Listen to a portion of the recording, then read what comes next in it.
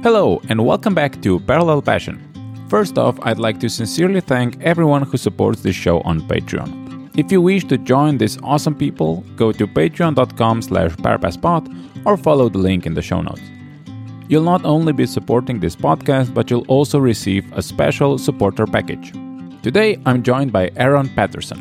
If you work with Ruby, he needs no introduction. But for everyone else, he's one of the nicest people on the internet.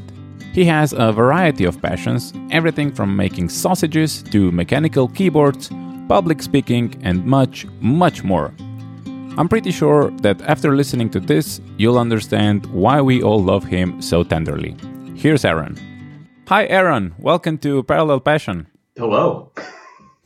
How are you? This is off to a good start. Yes. I'm good. How are you?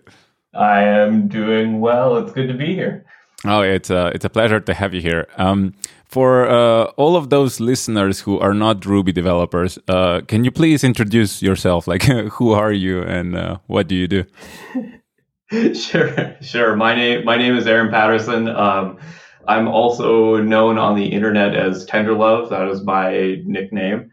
I work for a company called GitHub. I am on the Ruby core team, which is a team responsible for developing Ruby. And I am also on the Rails core team, which is the team responsible for developing Rails. So yes, my day job is at GitHub and my other jobs are open source stuff. Yeah, and I introduced you as that because you, I guess, are a pretty prominent member of Ruby community. You are, it seems to be always on the road, always presenting on various conferences. And I want to start with that. Like, how did that even begin? Did you always like presenting, or did you just sort of got in that role? I think I just sort of got into that role. Like the first time I gave a talk, I think was in like maybe 2008 or 2009. And I didn't like, I didn't know that giving talks would be very fun. But my company said that they would I asked, hey, I want to go to this conference in Japan. Like, can I expense it? And they're like, well, you can only expense it if you're giving a presentation at the conference. And I was like, oh, okay. So then I submitted a proposal and I got accepted. And I was like, okay, now I'm giving a presentation so I can expense this trip. So that's how I very first got started. I didn't know I would actually enjoy it It's not like a very glamorous story, but that's where it began.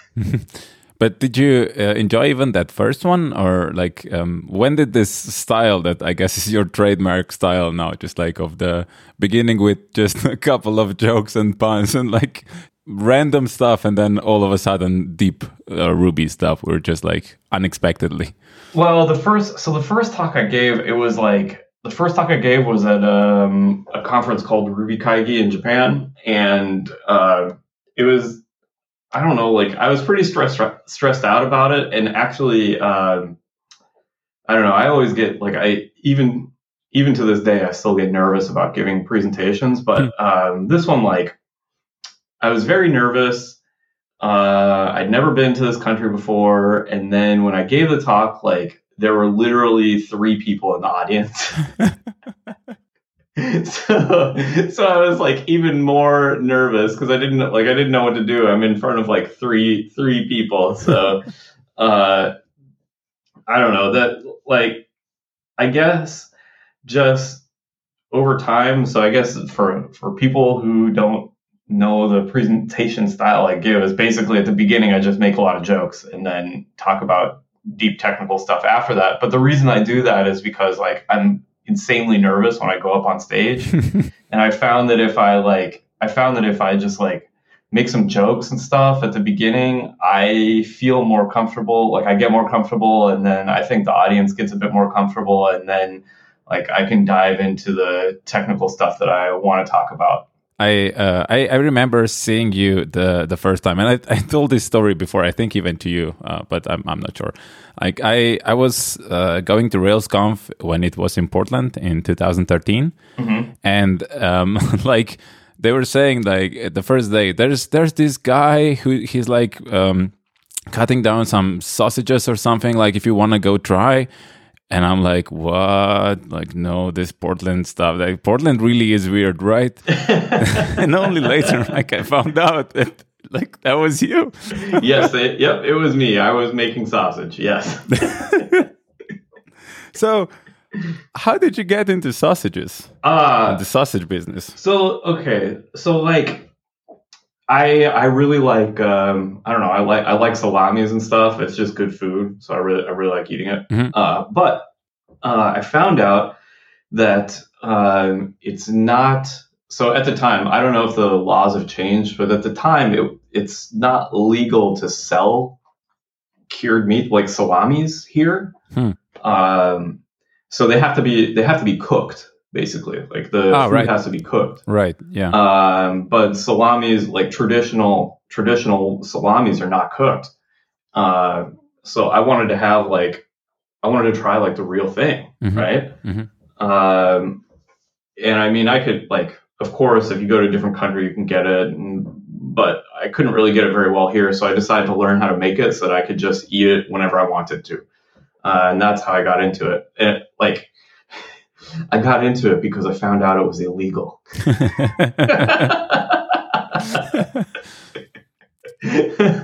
But yeah, that's why I started on it. So now you're a meat curator?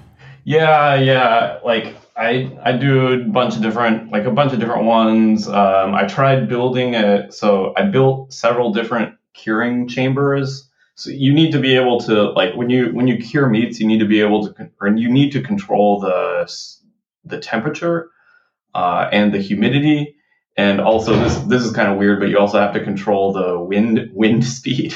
Right. Yeah. But because you got to make sure the air is circulating, right? So you need to have a thing that can maintain all of that stuff. So I built a curing chamber to do that. I guess you can buy them, but it's like pretty cheap and fairly easy to make one. So I mean, cured meat is pretty popular here, but the way it's like traditionally done, and I think most like, I don't know, farms and people who are doing it at home do it. It's just like in their basement or something, and then just on the wind. Yeah. Right. Yeah, to be honest, like here in the Northwest, I think I could actually just do it in my basement. But when I started doing it, I lived in an apartment. It wasn't really an option. Mm-hmm. Yeah, of course. Do you still go to conferences with like rolls of sausage and give tastings? No. I just did it that one time because I thought it would be fun. I don't really do it. I don't do that anymore because it's kind of hard. So it's kind of hard to travel with it, and also I don't want anybody to get sick. Like if I get sick, it's just me, right? I don't want anyone to get mad at me because they're like, oh man, that guy Tenderlove, he gave me his sausage and now I'm sick. I don't like. I would not be very good. Yeah, that also sounds very wrong. So, yeah, I don't want to do like that. Doesn't sound good. So no, I don't bring it to conferences anymore. Yeah, and I remember like all that, and then I was like on the last day when you were presenting, and just like because I was new to Ruby community, I was new to Rails, I didn't know like who you were and all that, and then just like. During the course of those 4 days, it like slowly started making sense, and only at the end I was like, now everything sort of makes sense. Yeah,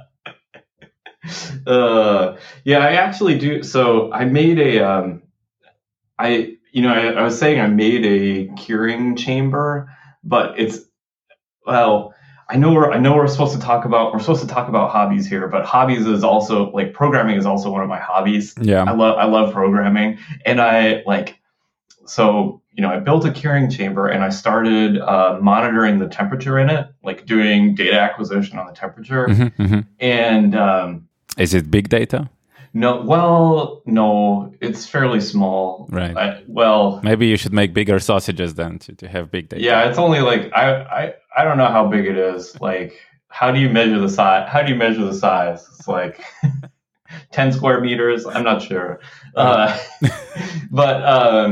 like I was recording the temperature, right? And you like the temperature of a refrigerator makes a sine wave, right? Mm-hmm. So it turns on the refrigerator and the temperature goes down, and then when it turns off, it goes up, right? Mm-hmm. And if you measure the peaks, the period of the waves, you can determine how efficient your refrigerator is. Right. And I started getting, since I had this data, I started getting obsessed about it. I'm like, I need to make the refrigerator as efficient as possible. And I need to be able to measure the peaks between these waves. And I wanted to do that programmatically. So I started learning how to use R for doing that. And I wasn't very good at it. And I posted it on, there's a digital signal processing Stack Exchange. So I posted it there. I said hey, I'm trying to do this. I'm trying to measure the efficiency of my fridge, and I want to do this programmatically. And somebody responds to me. It was so stupid. They were like, just measure it. Just use a ruler and measure it. And I'm like, no. I'm like, you don't understand. I need the computer to do this. I'm not going to do this. This has to be completely automated. And so finally somebody responds to me and is like, hey, here's how you do it. But this person, they had so I was using R and they're using MATLAB, and I couldn't reproduce this. So I posted all the data, all the data points, Mm-hmm. and I couldn't reproduce what the guy had done. And he's like, okay, do this, and then print out, make a graph. So I did it, and we went, and then he would look at the graph and tell me what I was doing wrong. And we went back and forth, and it took maybe this person was helping me for maybe 24 hours. And finally at the end of it, I finally got it all down. So I could do this all in R. And at the end of it, I'm like, man, you really helped me for a long time. I really, really appreciate it. I want to say thank you. Can I send you a beer or something like that? Is there anything I can do? And he's like, no, just please hit the green checkbox on the on Stack Exchange. And I'm like, okay. I thought it was pretty funny. It's the power of the green checkbox on Stack Exchange. Yeah. But anyway, yeah. So this building a meat curing chamber, it definitely relates to programming for sure. Yeah, but that's the thing. Finding hobbies, and then in them you apply things that from other hobbies or from programming or whatever. Yeah. I don't know how to go from here.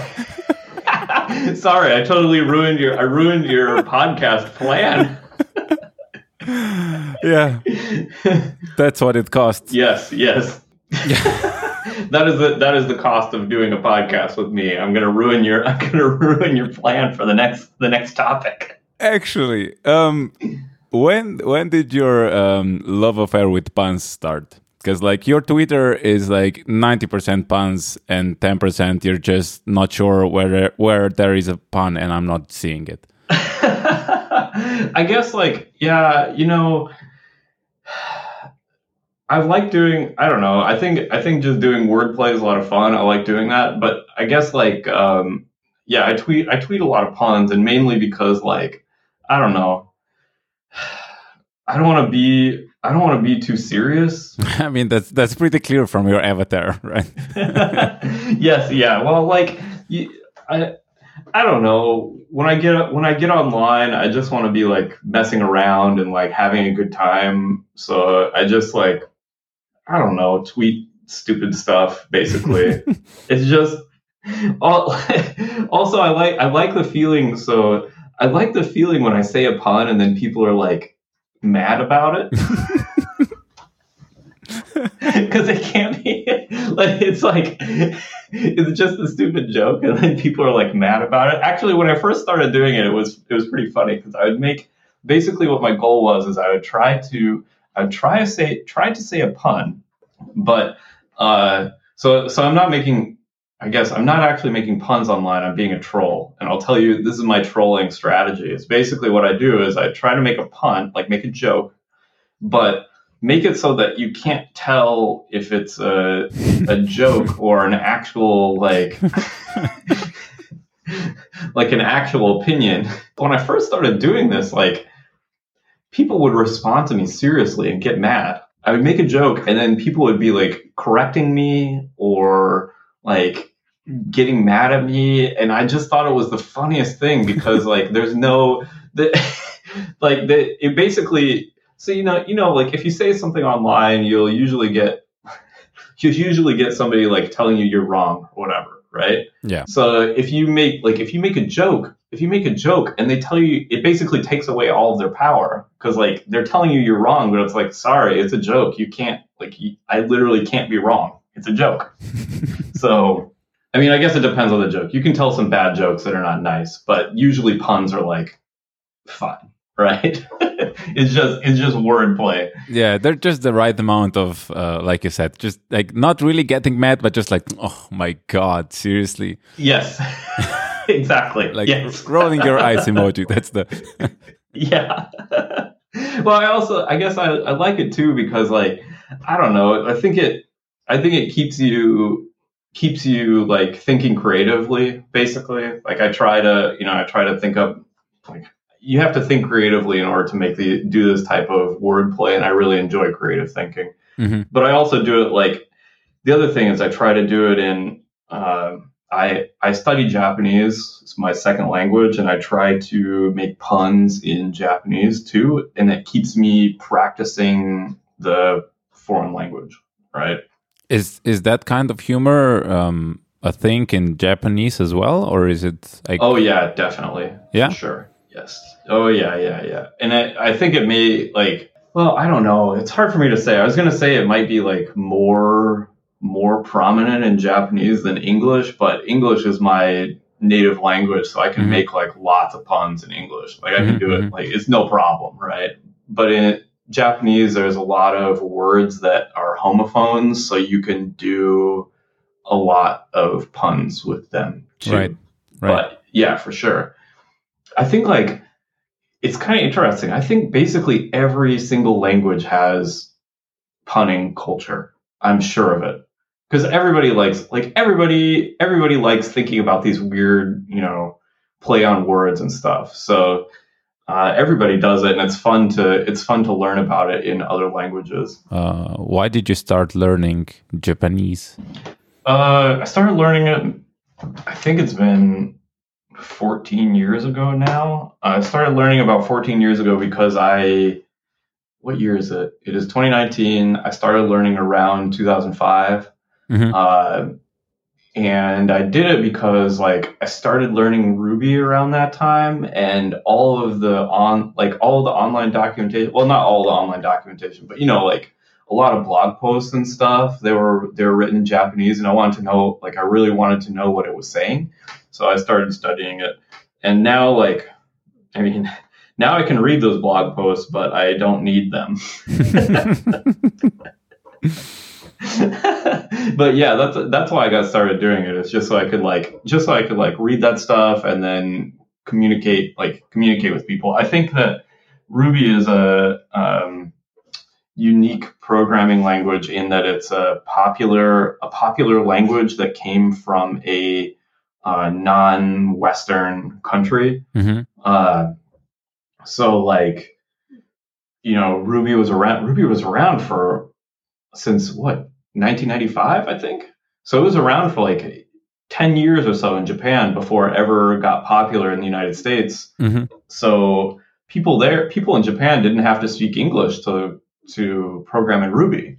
And I don't think that's true with a lot of other programming languages. Like they come out of English-speaking countries, and yeah, it's interesting that the language was like it's supposedly reads like English, but like it was done by everything is done in Japanese. So it's weird, right? Yeah. But it's true. But I guess I think it's because Matt's the creator of the language. He likes languages and studied English too. So I think that's why it's pretty English-like. But I mean, since his native language is Japanese, of course, like a lot of the documentation and stuff and the folks around it are Japanese. So. And are you now fluent in Japanese, or do you still need some? I don't know. I mean, how do you? It's well, like if two people talk to each other, can you understand them? It depends. It depends on the topic, but most of the time, yes. Okay. Well, that's great. I can do most things. Yeah, I guess you could say I'm fluent. I can read menus and function in society.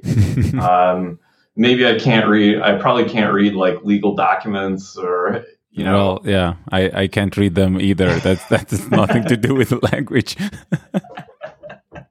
And so, I mean, sometimes I'm like, I don't know what that means. You know, sometimes I don't know some things, but for the most part, yeah. And like when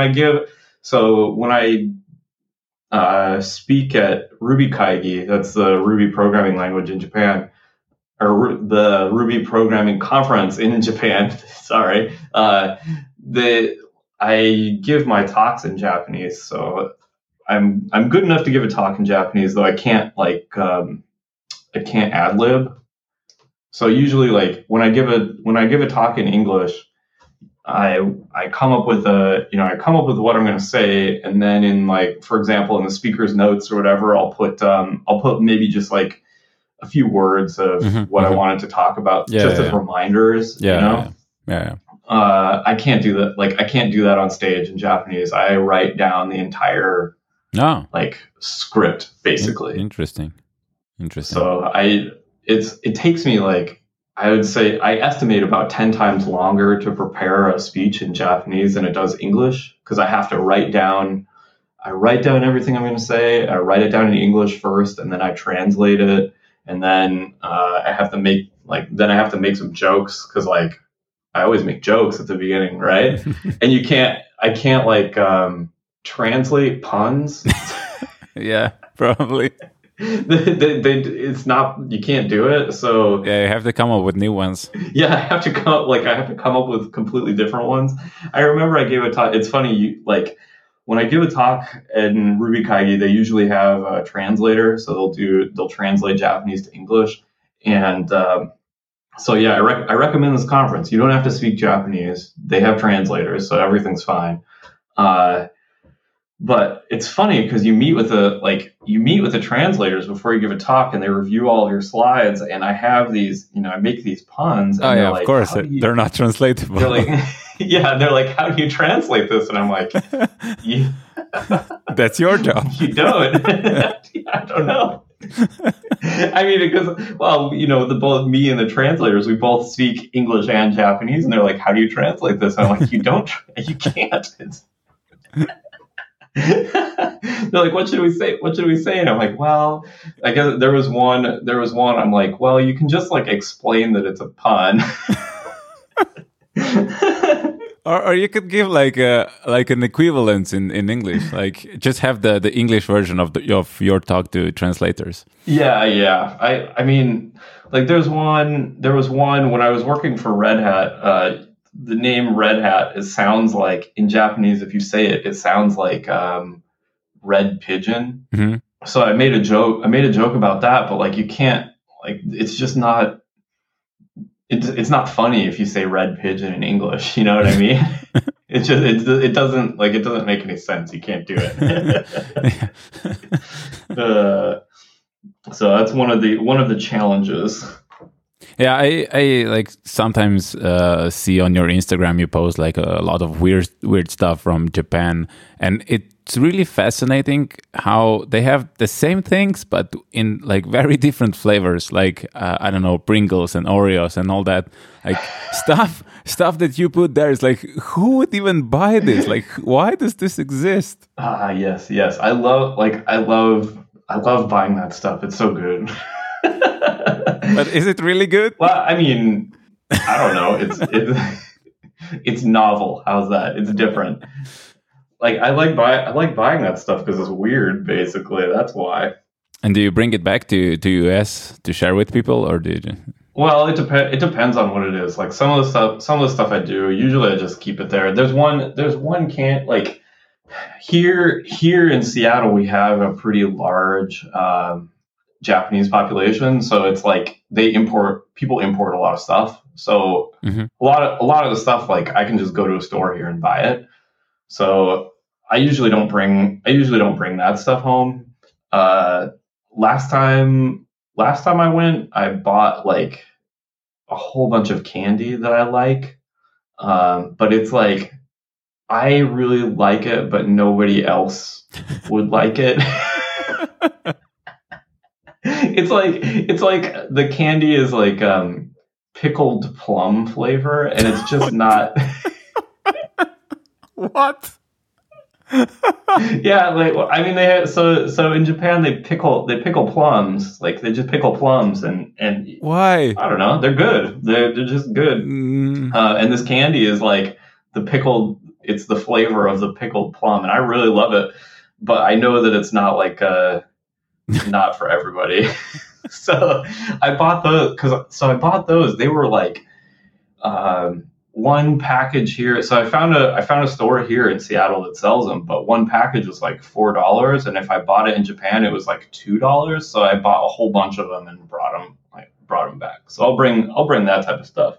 But I don't know, like other things, not so much. Just I don't know. I don't like carrying that much stuff. Do you have any other favorite flavors that you discovered there? I mean, I like all the weird stuff. Like I just buy every time I go there. I'll go to the convenience store and go to the candy aisle and like look through, like see what's new. Try to figure out like what's new and weird that I would like to try.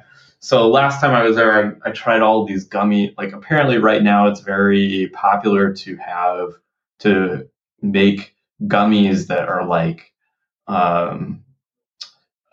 hard, so that like they're more chewy than normal gummy candy. Okay. I think that's like one of the things I love is gummy candy. I love gummies stuff. So right. Okay. In Japan, they have tons of different flavors and tons of different styles. So it'll be like very soft or medium or hard. And right now, like hard is pretty trendy. So I was buying like hard gummies and eating them. I think that I'm like, I don't know. I'm like one of the only people that can go to Japan and gain weight. I'm pretty sure. Yeah, especially for an American. I like usually when people go to US, they like gain weight when they come back. Yeah. Yeah. For me, like as an American going to Japan, I gain a lot of weight. I guess that's how you can measure my level of fluency is like, okay, can you get enough good food to gain weight? And yes, I can. Well, you just go to the grocery shop and just buy everything. You don't need to speak Japanese for that, I guess. Yeah, that's true. But also, like there's like a lot of good fried food. So I love fried food. I mean, I'm American. I love fried food. Like, come on. So, and they have a lot of good fried food. So I eat all the fried food. It's so good. Yeah, you wouldn't think, as like I think stereotypically Japanese are not considered fat or like overweight. No. I think there's a lot of I don't know. Here in the U.S., I think that Japan is famous for having like healthy foods. You're like, oh yes, you don't think of sushi as a unhealthy food. Yeah, but actually there's like a lot of really, really unhealthy foods. It's just as bad as the US, I think. The thing is you actually, I have to admit, that's like basically every country has their food that's bad for you, but super delicious, right? And that's what I seek out whenever I go to a new country. I'm like, give me all of your bad. Give me all the bad stuff that tastes good. Yes, give me all the bad stuff that tastes good. That's what I love. Or if it tastes weird and I can post it like that, it's like, this is super weird flavor, then that counts as well. Yeah. Well, like I mean, every country also has weird food too. Like I went to France and I wanted to have it's called andouillette. It's a sausage, but it's a sausage, but it's stuffed with intestines. Okay.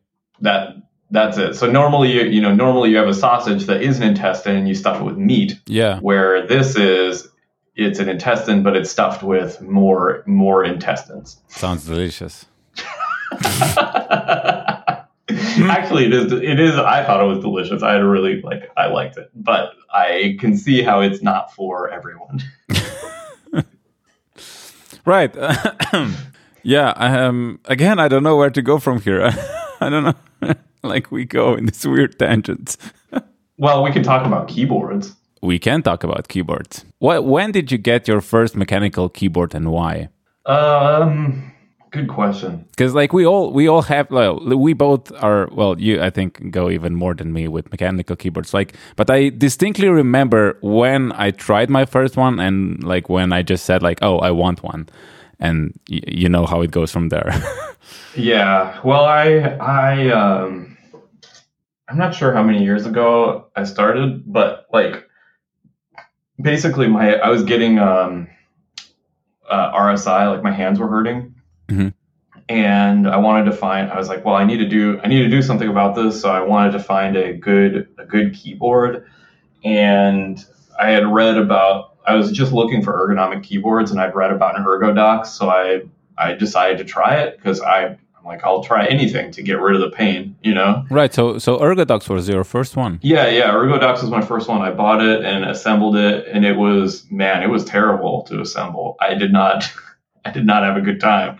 That's why I thought it's like you came to that later, because that's advanced level. Yeah. I think. Well, I did a lot of I did electronics in school, so it wasn't like doing that stuff wasn't foreign to me. It's just like huge pain because it was that one I did was like the first generation ErgoDox, and you had to solder, of course you solder all the key or the switches on, mm-hmm. but that one you had to solder surface mount diodes too, and that sucked. So you had to do not just switches but also diodes, and it was mm-hmm. not fun.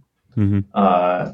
But after I tried that, and then I also switched to the Norman layout because I figured, well, I'm changing keyboards, I may as well switch key layout too.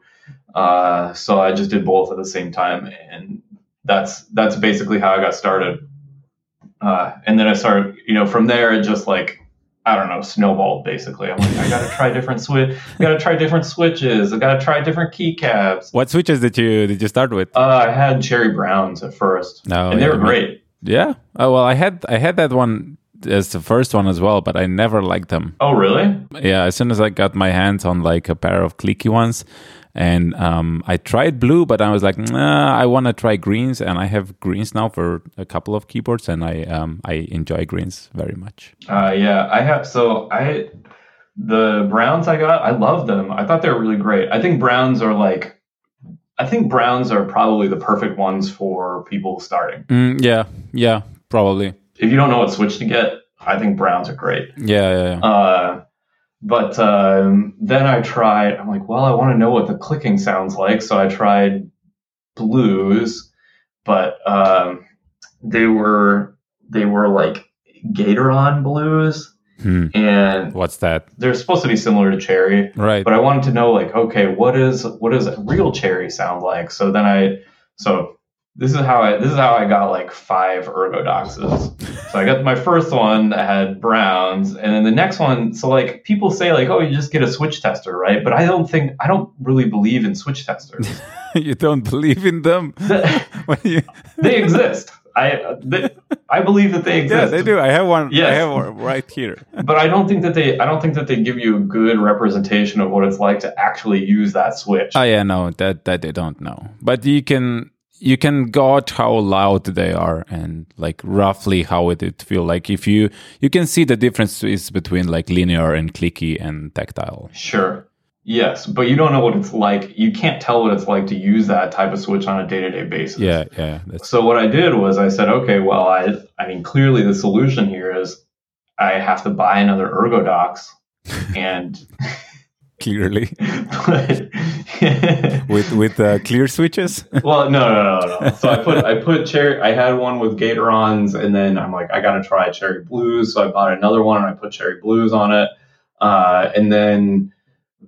What is that? That's 3 ErgoDoxes. And then I got a 4th ErgoDox because have you heard of the ErgoDox EZ?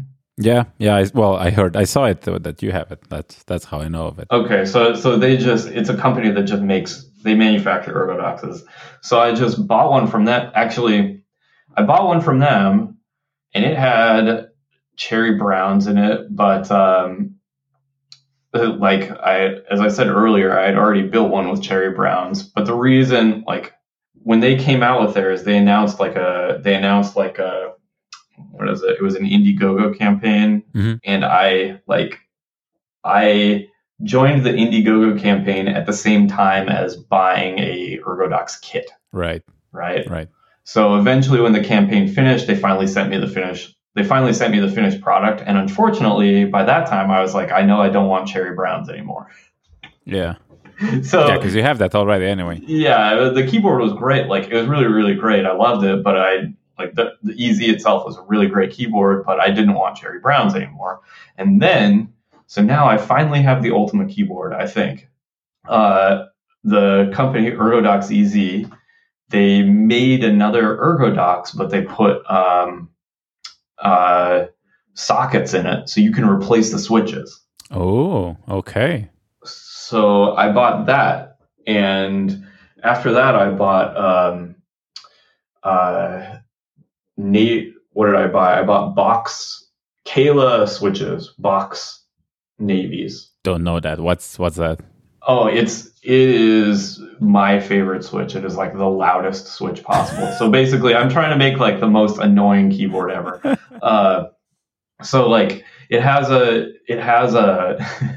they call it the click bar. And if you look inside the switch, when the switch goes down, it flicks this bar.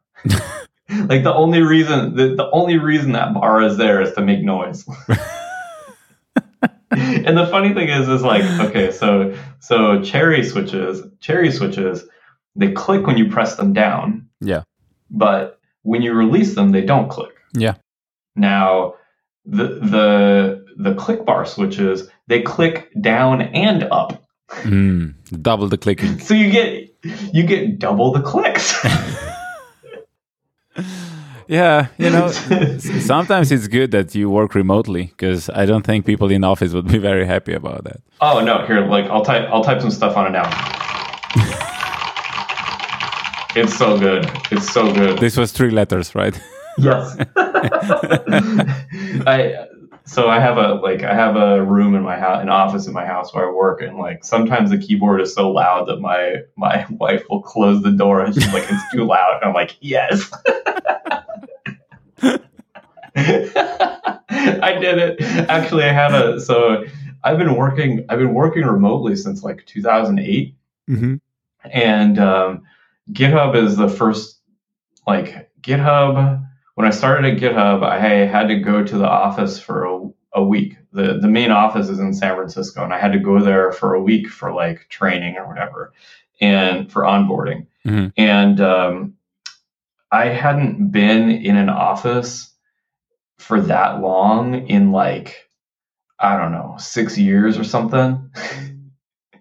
And I'm so I went to the office, but I knew I had to be there for a week, so I brought my ErgoDox with me, and it had cherry browns on it, and I didn't actually realize how loud those switches are. I mean, they're not quiet. But the browns are they're the most silent. They're the most tolerable, I guess. Yes, they're the most tolerable, but they're not quiet, right?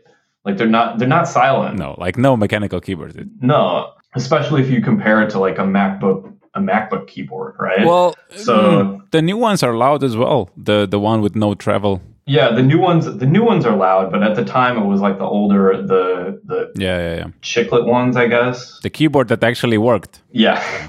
So I brought my keyboard in and I'm typing on it. I'm like, oh my God, I'm so loud. I'm sorry.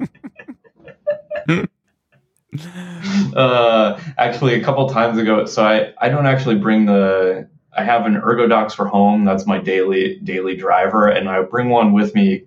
The one that I take for travel is a Plank. Yes, I have a Plank. I love my Plank. Well, do you have the Plank? I have it right here. It is called the Plank Lite. No, I have a regular one. Yeah, so I have. What's slim about it? Because this is like a tiny keyboard already. Is it just like a? It's very slim. It's much. So I have a Plank as well. I have I have normal Planks. I think I have 2 or 3 of them. How many keyboards do you have? A lot, too many.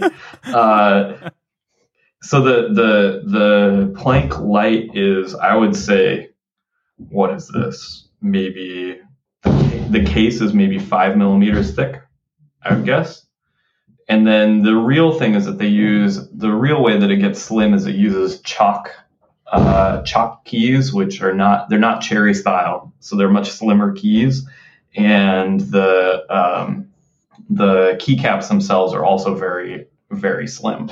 I'll send you a photo. Yeah, I'm trying to find it, but it's not on the official page. So is this like a mod or what is this? No, it's funny. They like the company Ortholineo. They did a thing with Masterop to produce this keyboard, right? And it was only available on Masterop, and as far as I know, you can't buy it anymore. Whoa, yeah, I see it. Wow, that's interesting profile. Yeah, it's super nice. I love it. It's my favorite travel keyboard for sure. If only it had Bluetooth. Like that's the only thing I don't like about the Plank. Like it just give me Bluetooth in there. Like that would be awesome.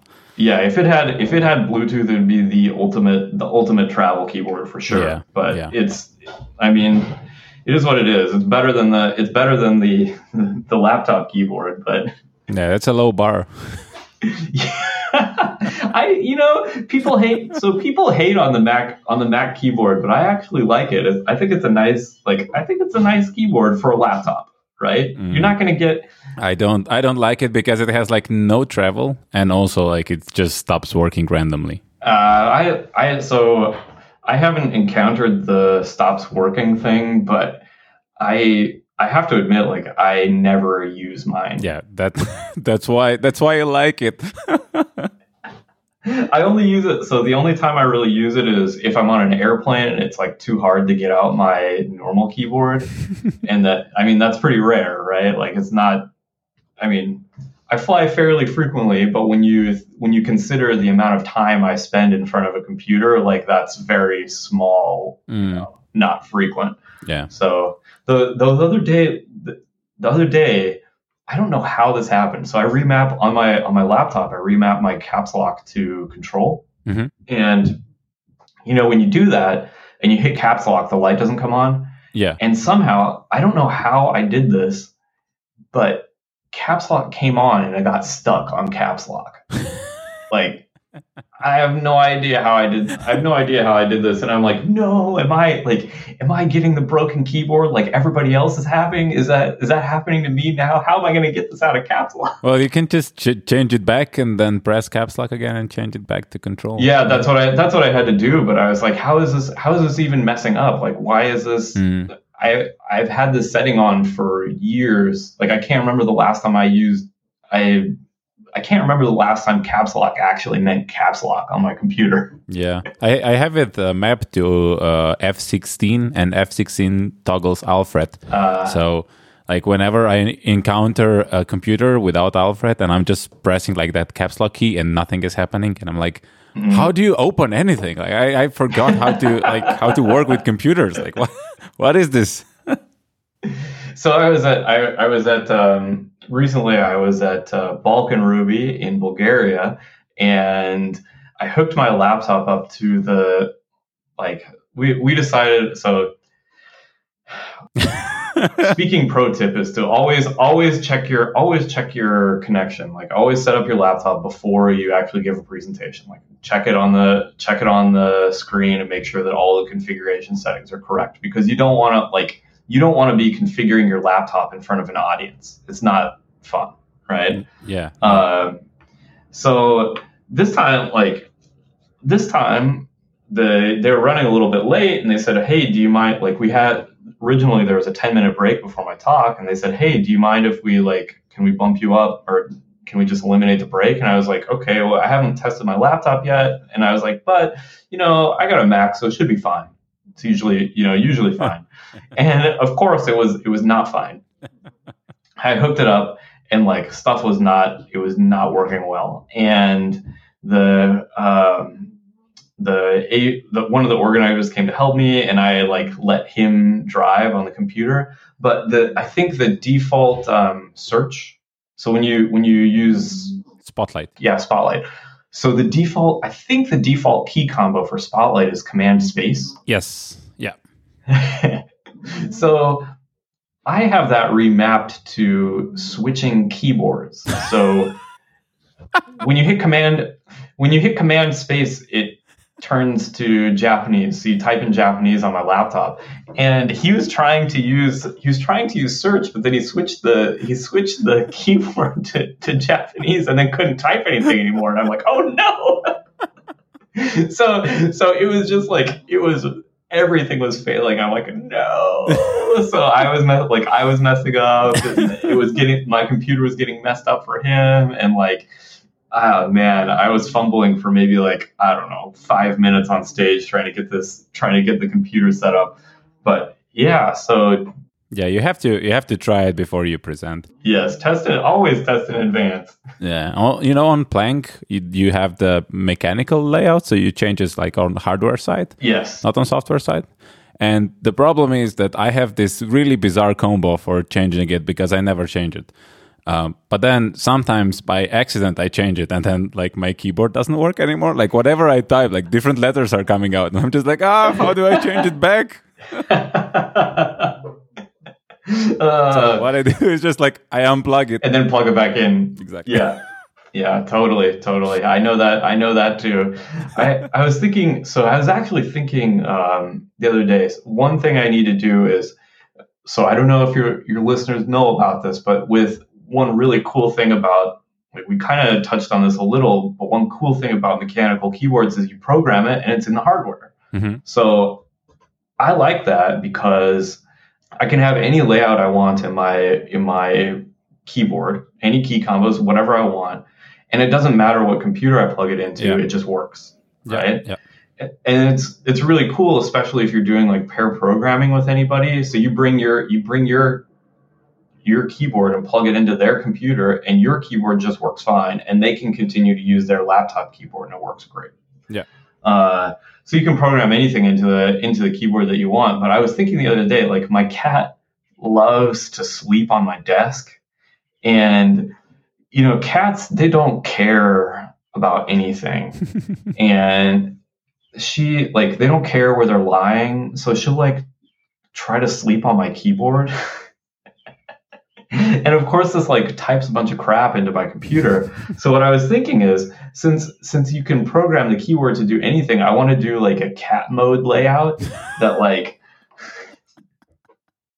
basically you hit a key combo and it'll just disable the keyboard until you type a combo again, right? Or you can, just move the keyboard away. No, that doesn't work. It literally does not work. I tried that, and then she just moves onto the keyboard. I think that cats expand to fill the area that's available. So it doesn't matter where you move. They'll find it and sleep on it. So you can't do that. So I'm going to do that. I noticed though that she likes to sleep on one side of the keyboard. So I was thinking maybe I could do she sleeps on the right side of it. So I was thinking maybe I could do a left-handed thing, make it one-sided, so I could just do key combos and have my whole keyboard on one side. And which one is that? Gorby Puff or Choo Choo? Choo Choo. Yeah, Gorby Puff comes into my office, but Choo Choo really hangs out here and likes to like. She loves me only. She doesn't like anybody else. She only likes me, and so she always hangs out with me and sleeps on my desk and stuff. So it's funny. She like in the morning, she follows me around until it's time for her to sleep, and then she goes into my office and sleeps, and then in the evening follows me around all the time and meows, and it really annoys Abby. And she's probably happy because you gave her such a unique name. Yes. Or she doesn't understand. And it's always funny when you have that slide and you just like the names just keep on piling up. Yeah, so her full name is SeaTac Airport, Facebook, YouTube, Instagram, Snapchat. I think that's it. I have a feeling you just add another name when a new social network comes around. It's like, oh yeah, that's exactly MySpace what we do. Yes, yeah, MySpace. Yeah, I forgot that one. We bought her from a breeder, like a cat breeder, and the cat breeder there's a town. This is really funny. So, I live in Seattle, and south of us there is a city called Tacoma.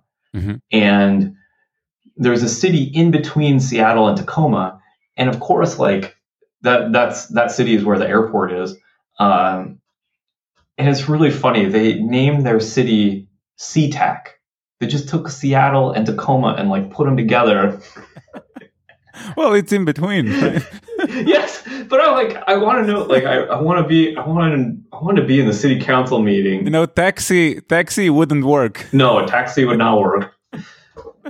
But I want to know. Like, they're like, we just can't come up with a name. Just can't think of one. So let's just take the two. Like, we're in between the two. We'll just glue the two together, and now, boom, we got a name.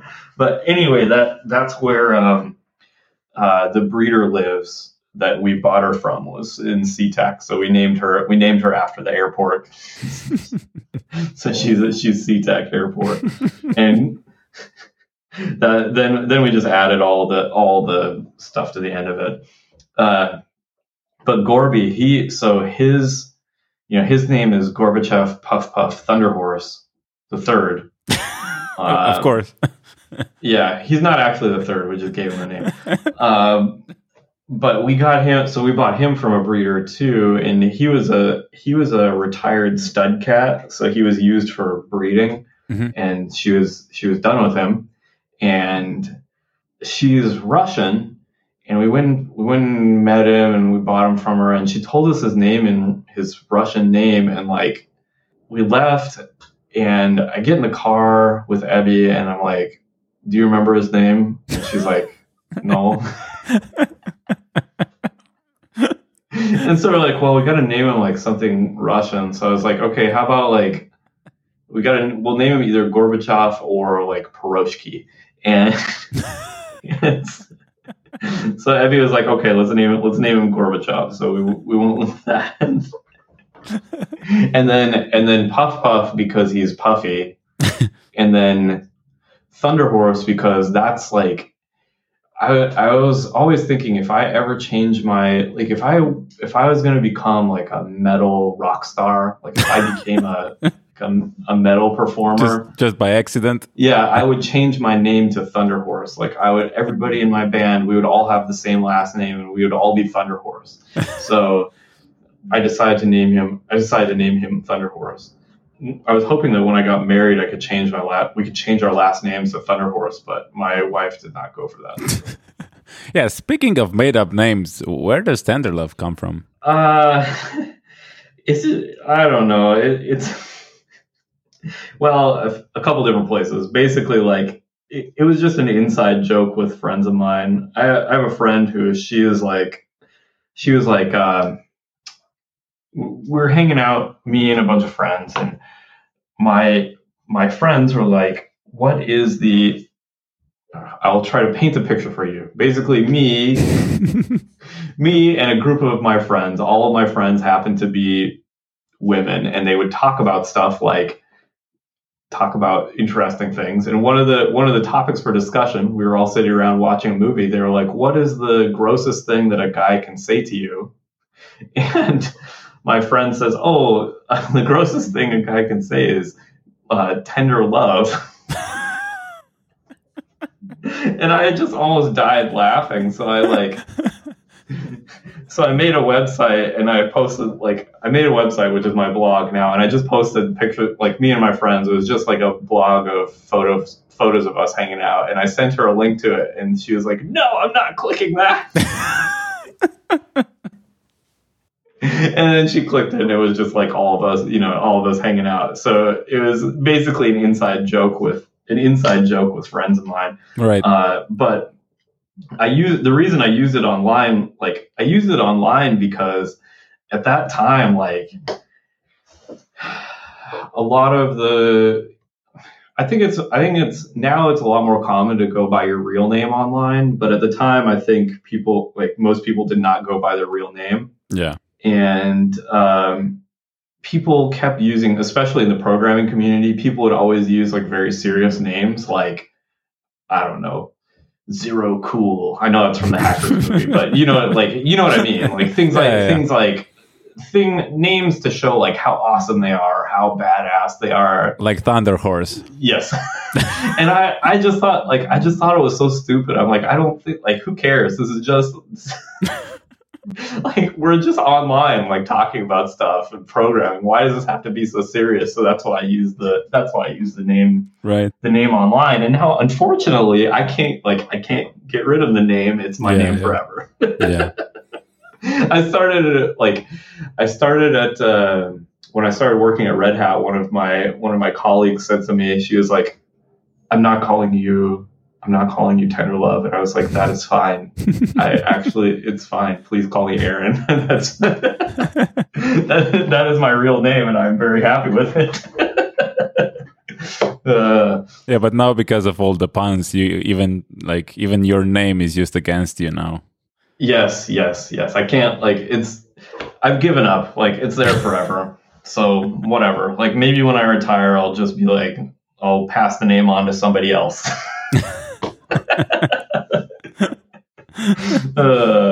Yeah.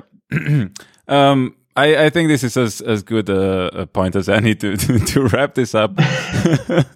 And I want to wrap with a question that I always wrap up with, and it's that what would be 3 things that made like an impact on your life, or that like changed your life? And like, this can be books or articles or mechanical keyboards, like three things that made an impact on you. 3 things that made an impact on me. That's a tough question to answer. I would say, first I would have to say Ruby and Rails made a huge impact on me. I was a programmer for many years before I found Ruby and Rails, and that was the first time where I was happy programming. Like, that was the first time I was like, I love this job, right? Mm-hmm. Before it was just a job, and then when I found those things, I was like, wow, I love this job. This is an amazing job. I love this. So that's where I think that's how I really fell in love with programming.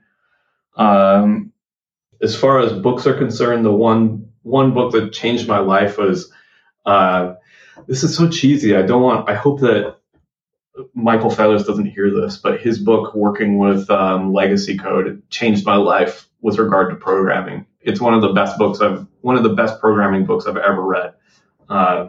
And I've been lucky enough to meet him and get to know him.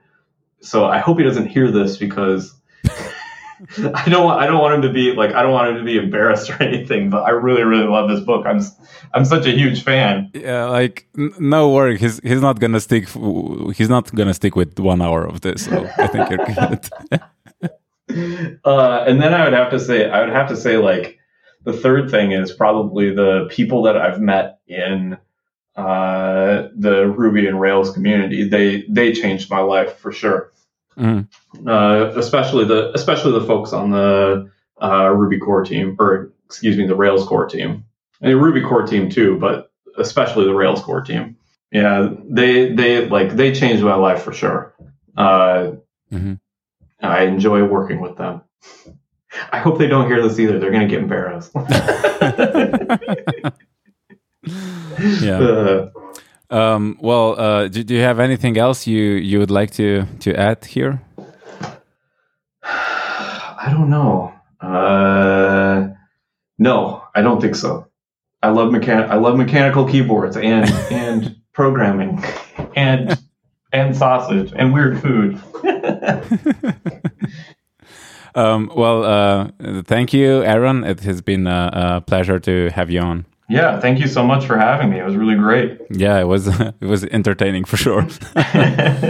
Cool. Okay, thank you. All right. Bye. Bye. All right, this was my interview with Aaron. I would love if you would share this podcast with your friends and followings. If you're listening in Apple Podcasts, you would truly make my day if you post a review there.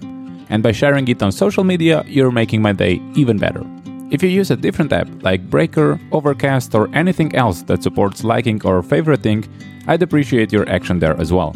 You can also financially support this podcast by going to patreon.com/parpaspod. That's patreon.com/PARPASPOD. Or open the show notes and follow the Patreon link there. Thank you. You can find this show on Twitter, Facebook, and Instagram. We are at ParpaSpot on all of them. All the links from this episode are in the show notes and on our website, parallelpassion.com/30. Thank you for listening and have a passionate day.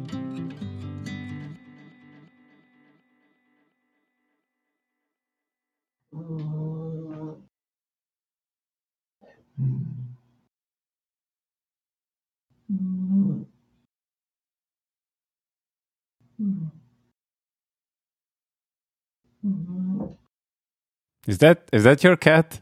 Yes. Can you hear her snoring? Yes. Oh my God. No, that's awesome. When I'm pair programming, this has happened. That they'll be like, "What is that noise?" I'm like, "What noise?" Like, something snoring. I'm like, "Oh my God, it's my cat."